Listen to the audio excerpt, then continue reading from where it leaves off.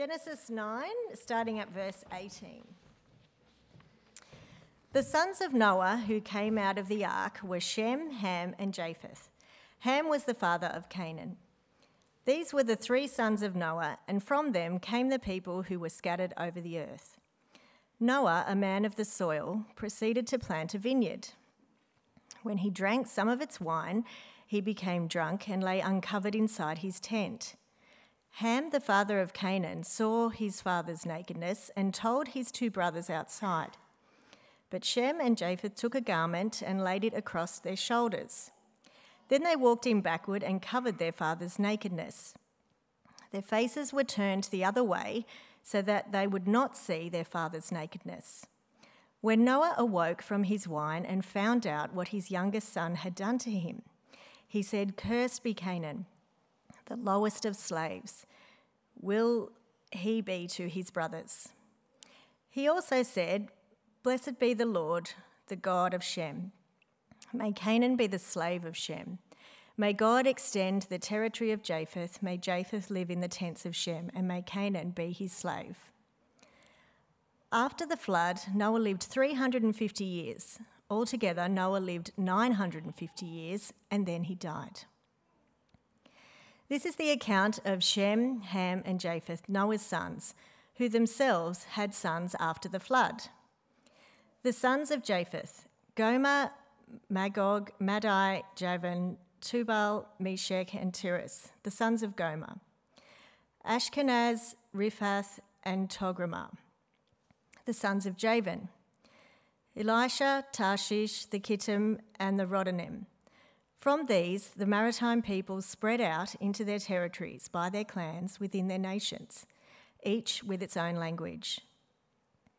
The sons of Ham: Cush, Mizraim, Put, and Canaan, the sons of Cush: Seba, Havilah, Sabbath, Ramah, and Sebtekah.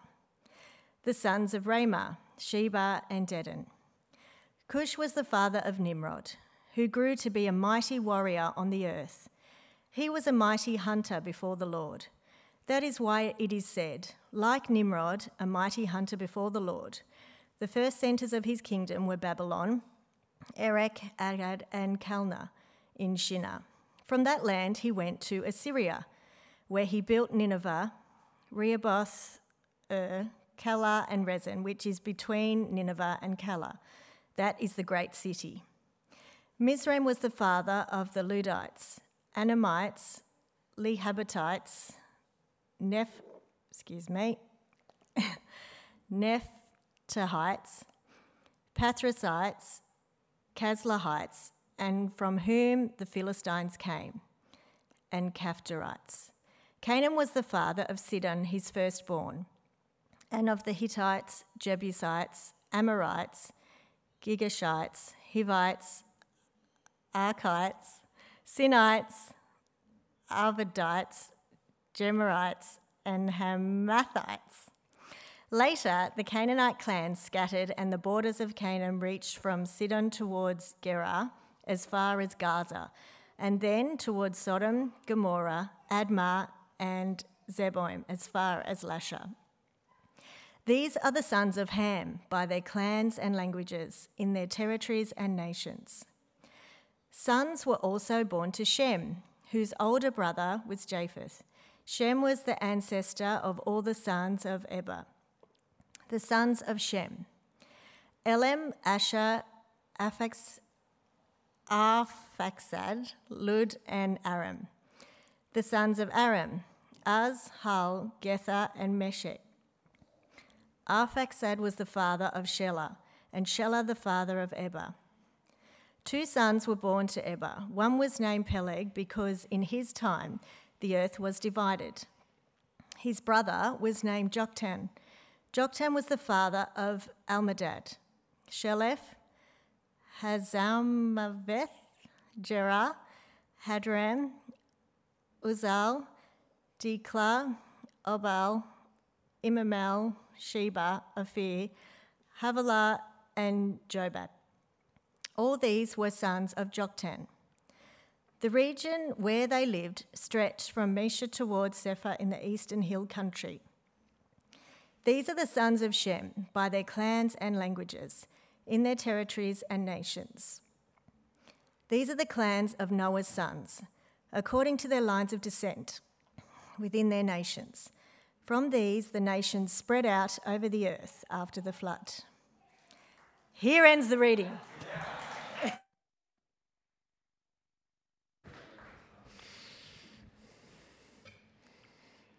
Well done, Nick.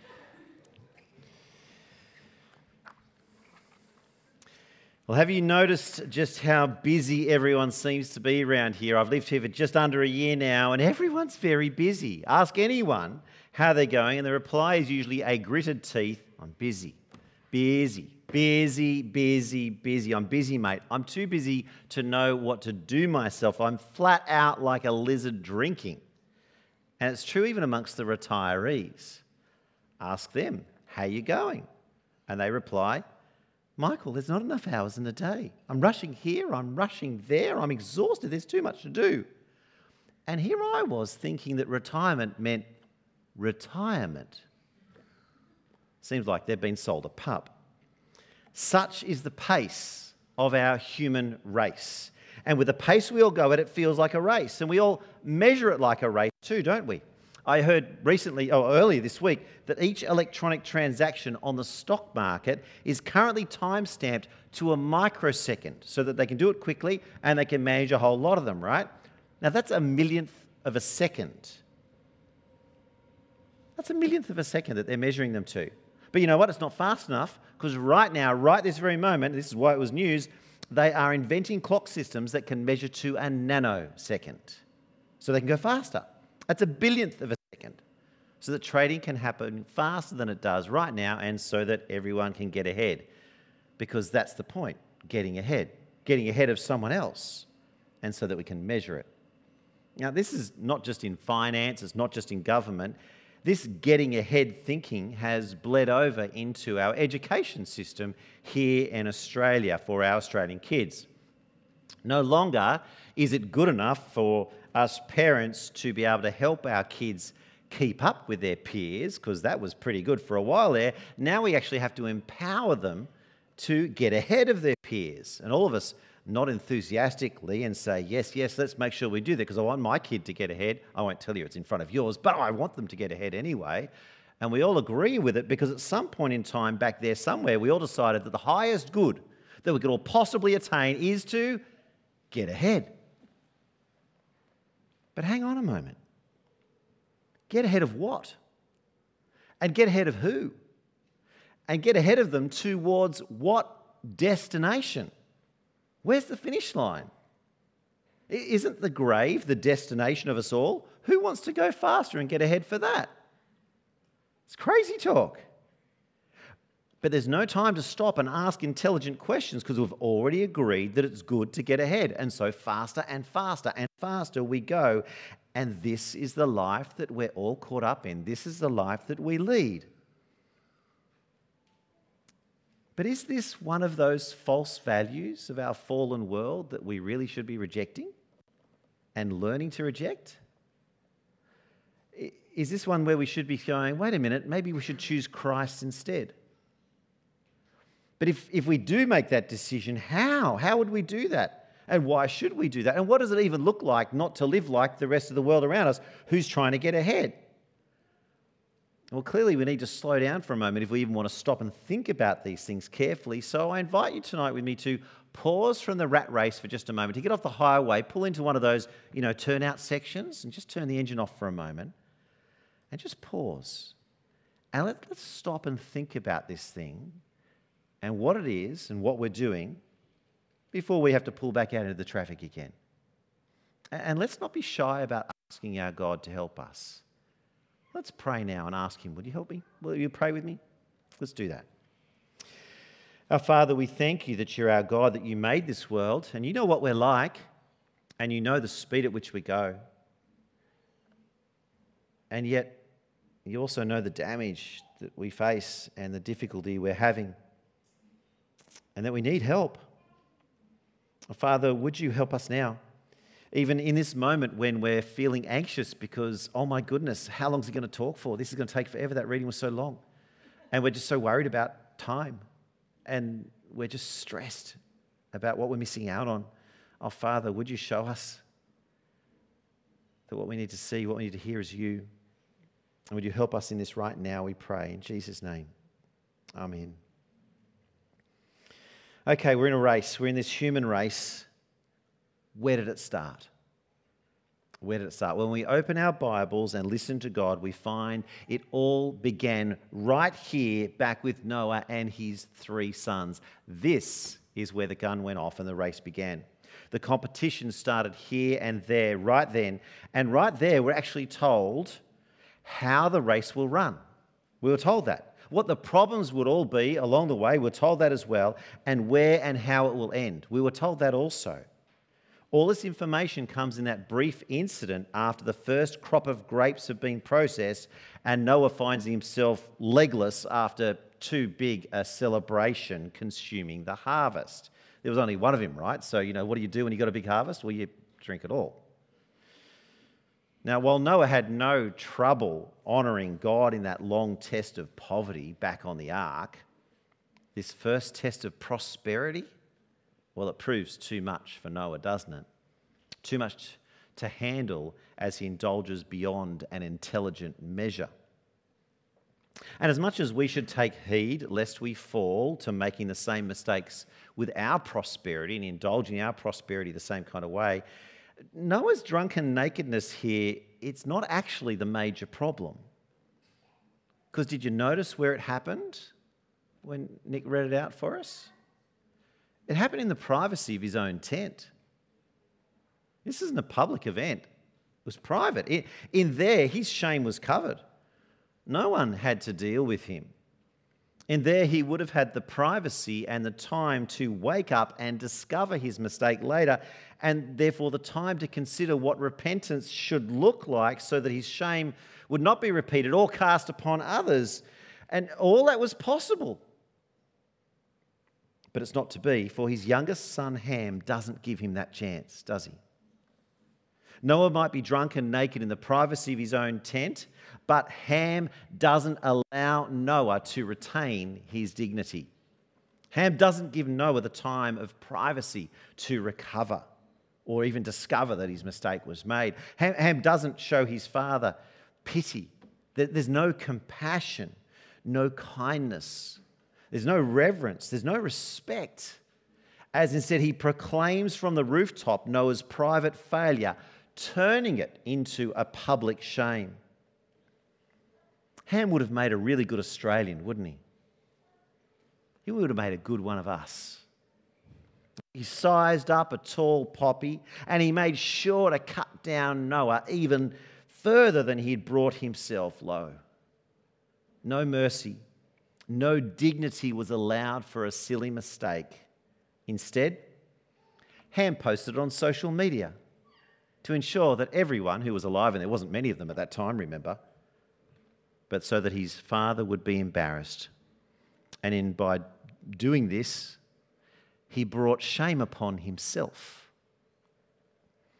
And Ham's actions make the response of Shem and Japheth to this gossip even more virtuous now, don't they? For the unwarranted respect they displayed. What did they do? They walked into the tent backwards with a garment over their shoulders to cover their father's nakedness. They went the extra mile, didn't they, in care. Because of them, Noah was exposed no further to the derision as they carefully covered the shame that Ham had exposed. They showed pity, love, compassion, respect, reverence, and grace. They did everything that Ham had the opportunity to do, but which Ham chose against. And it's in the consequences of this incident that follow that we find the differences, the tensions, and the difficulties that are still plaguing the human race to this day. Yes, sure, certainly it's true. Poor handling of alcohol created the problem, set the scene, exposed our human error and our propensity for this kind of mistake. And we can and we should learn from that.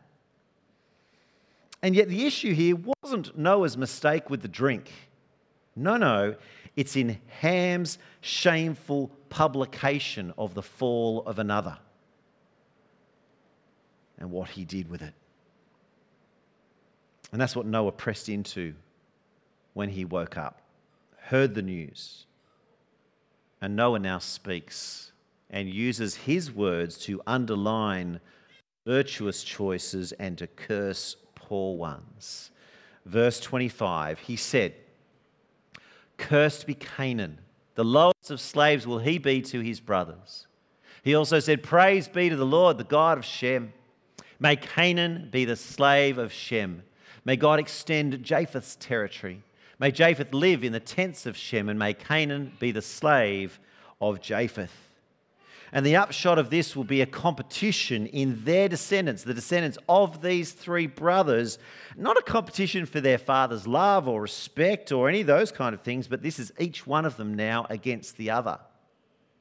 Ham's son Canaan and his descendants fearing slavery and fighting with every breath from now on against becoming the lowest of the slaves. Japheth's descendants now receiving the burden of extending territory in every direction, including over the top of Canaan and making him slave. And all along the way, especially at the finish line, it's going to be the job of Shem's descendants to somehow become responsible for the care and provision of all of them under his tent, whether they are slave or free. And so here it is. In embryonic form, this is our human race as we know it today. Cheers. Welcome to the race.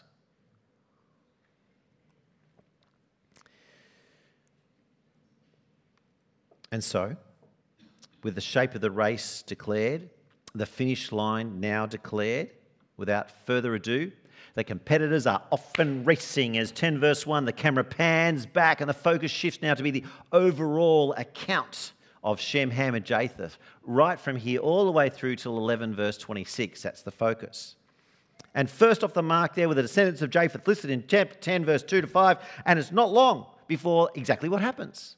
They go at high speed and extend their territories out as Japheth's grandchildren, the maritime sons of Javan, begin to spread out across the world, even though they will always be welcome in the tents of Shem. And it reads like Japheth's descendants went first, that they were first off out of the block. But we really should notice, and I hope you notice this as Nick was reading it for us, that here in chapter 10, these three accounts are happening simultaneously. They're happening at the same time, not one after the other.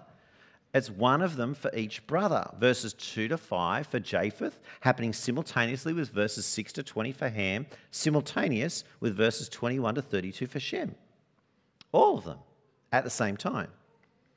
For example, the Tower of Babel event that happens later on, that occurred in the lifetime of Javan's sons, which corresponds with Ham's grandson Nimrod and Shem's grandson Eber. And all of their parents and grandparents were present there for the building of that, together on the plains of Shinar, before they divided and went off in all those different ways. But more on that next week.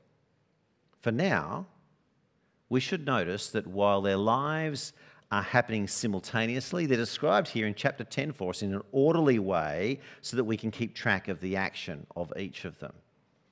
So we've got three competitors on the course at the same time. Shem, Ham and Japheth, the three sons of Noah. Although that wasn't the listing of their age, was it? Did you notice that? In birth order, it's actually Japheth, Shem and Ham.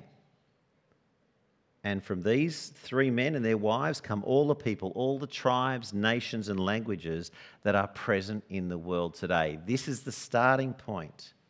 Every living person traces their lineage back to these three sons of Noah, just like every thoroughbred racehorse traces its lineage back to one of those three stallions, Brierley, Turk, Darley Arabian or Godolphin Arabian.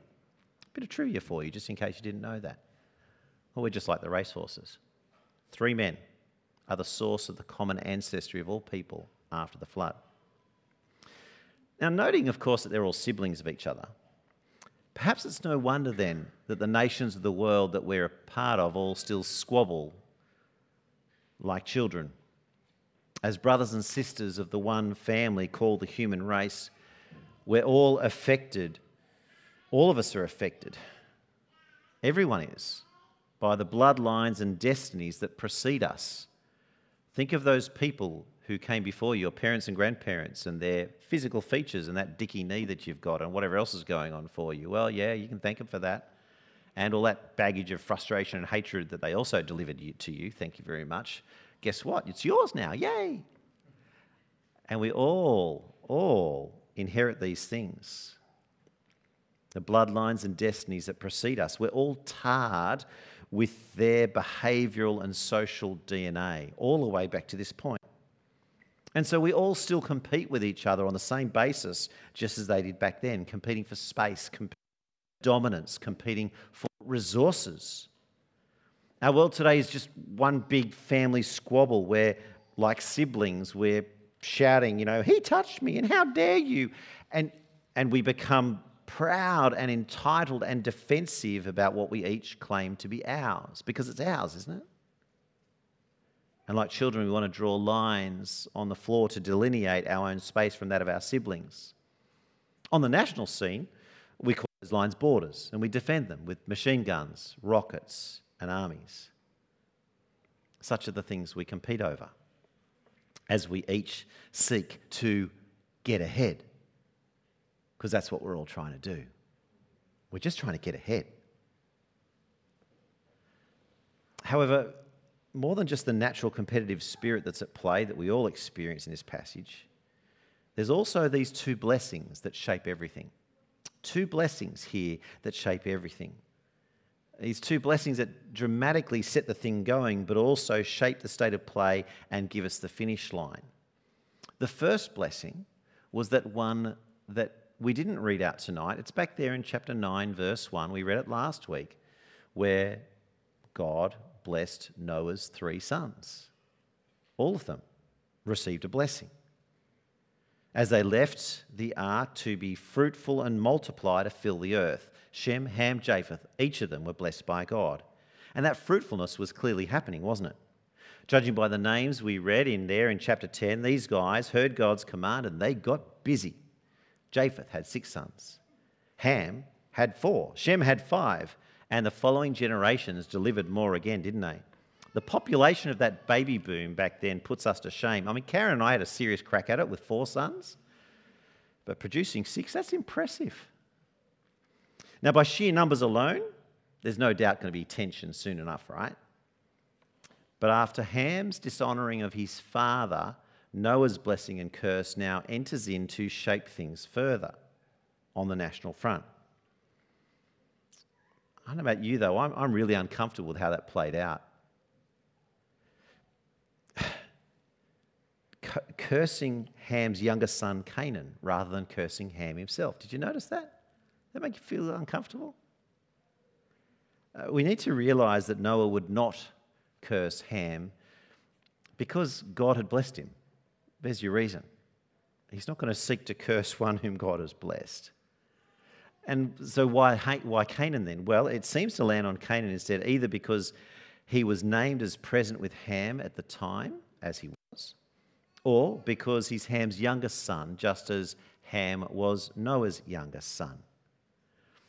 We won't know the answer precisely till we get to heaven, but they're the most likely reasons. And on the upside of this, though, because there's an upside, that means that the curse lands just on Canaan and his descendants, and therefore Ham's older 3 sons all are not affected by Noah's curse at all. They go scot-free.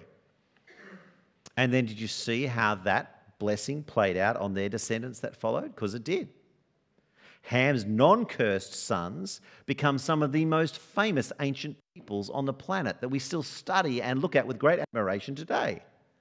Not only is there Nimrod the hunter there, but Cush itself is situated south of Egypt, the birthplace of so much of Africa there in Sudan. It's where the famous Queen of Sheba will later come from. Egypt likewise is there as well, along with the Philistines. So too the ancient regions and peoples of Shinar, Babylon and Nineveh. Go become an ancient historian and do some archaeology. Guess where you'll end up? Those spots. And while these will all interact in all kinds of interesting ways with the descendants of Shem down the track, none of them were under the slavery curse. And we see that as it plays out in the Bible. Not so the sons of Canaan. That listing of tribes that we saw there in verses 15 and 16, oh, they're familiar. Keep watching for them, reading for them, seeing them. You'll see a lot of them because they're the same ones that eventually we're told here live in the land of Canaan, Sidon and Gaza.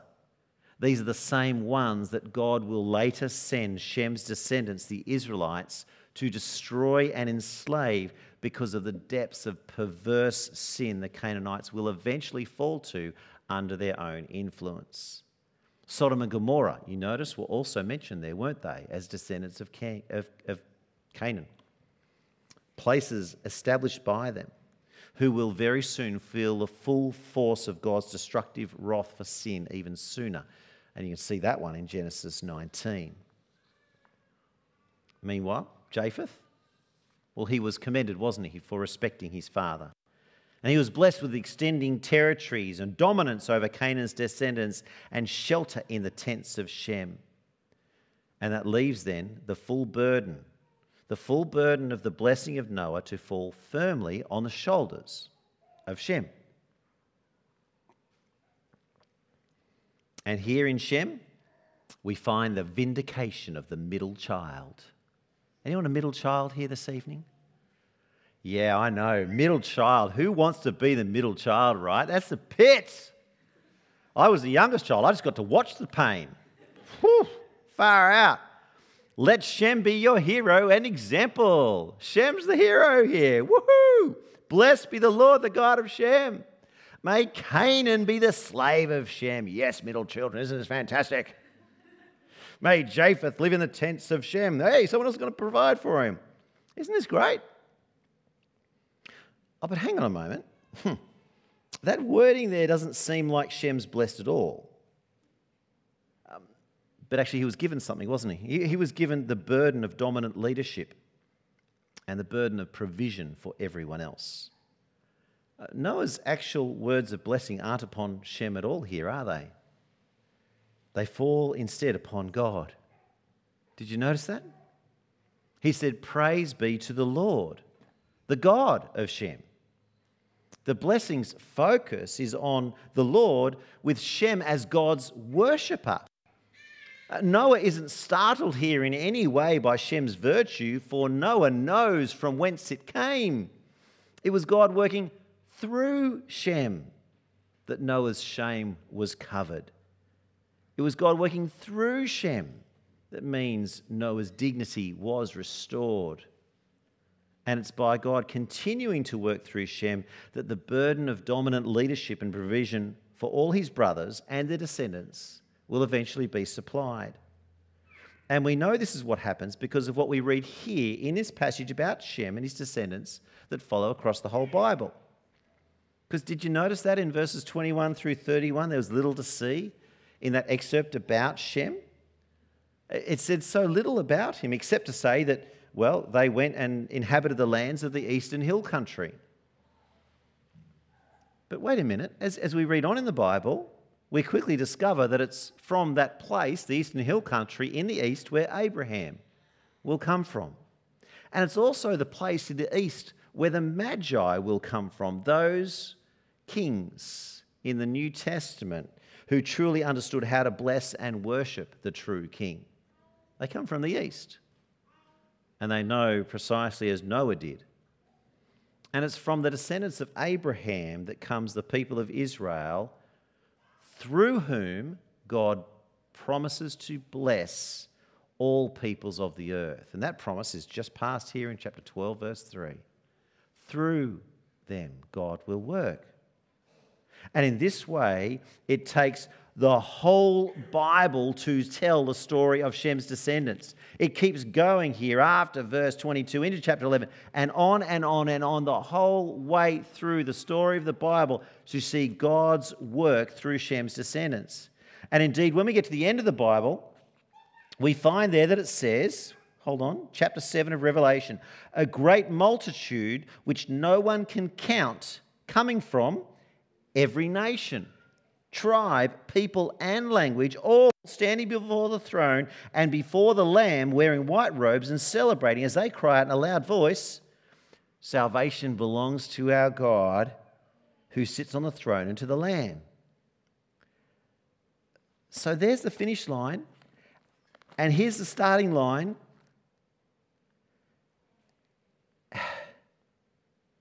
How does that happen? How do we go from this starting point with conflict and get all the way to the end and it turns out good?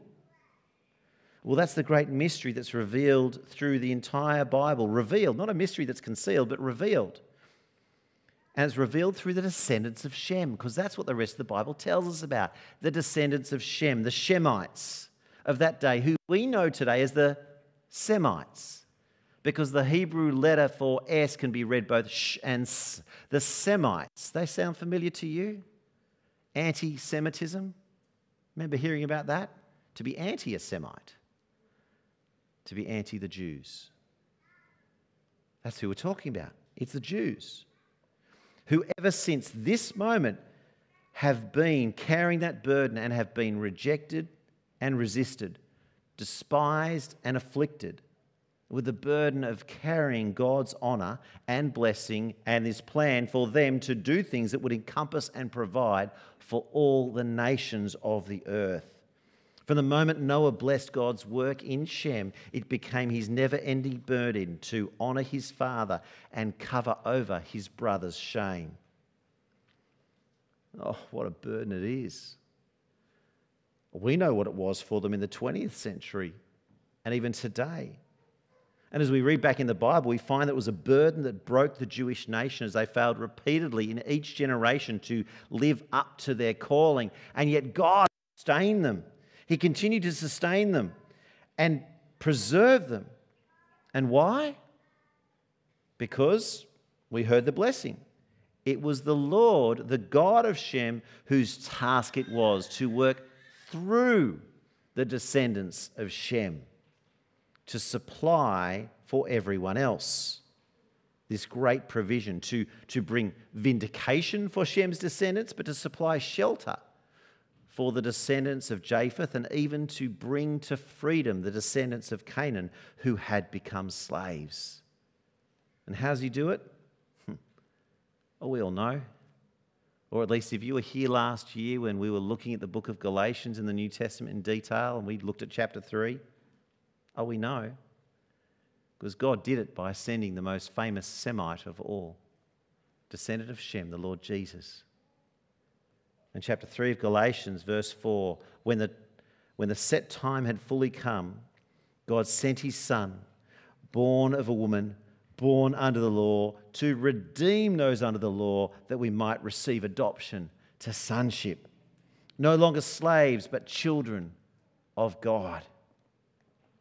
Friends, it's Jesus.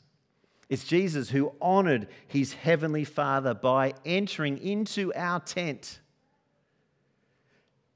and wearing our shame. Because that's what he did when he came. He entered into this world and he didn't avert his eyes, did he? Oh no. He didn't turn his back. Oh no. But as he saw us kicking in our sin, he didn't laugh, he didn't mock, he didn't scorn when he saw what we had become and how low we had fallen. But instead, with compassion and resolute kindness and grace, he took our shame and he wore it as a garment on his shoulders, and he took it and nailed it to the cross. And that's why Jesus is so important to us. For all the descendants of this family. And that's why it's to Jesus and to Jesus alone that we can go with our shame.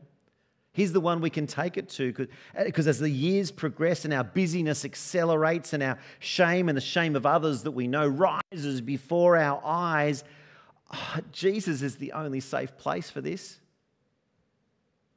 It's Jesus who covers us It's Jesus who cleanses us. It's Jesus who sets us free. It's Jesus, the descendant of Shem, whom God has worked through to place on our shoulders a brand new white robe over us and to cause us to celebrate without shame because he's dealt with it.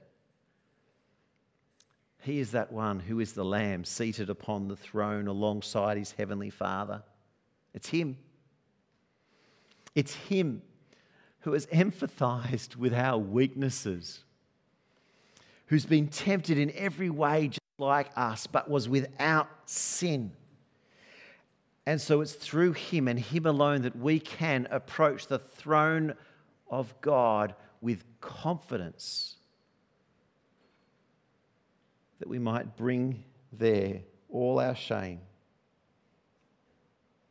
so that we would receive mercy and find grace to help us in our time of need. God supplied. He supplied Jesus. So I invite you to come with me to him now. I'm going to pray.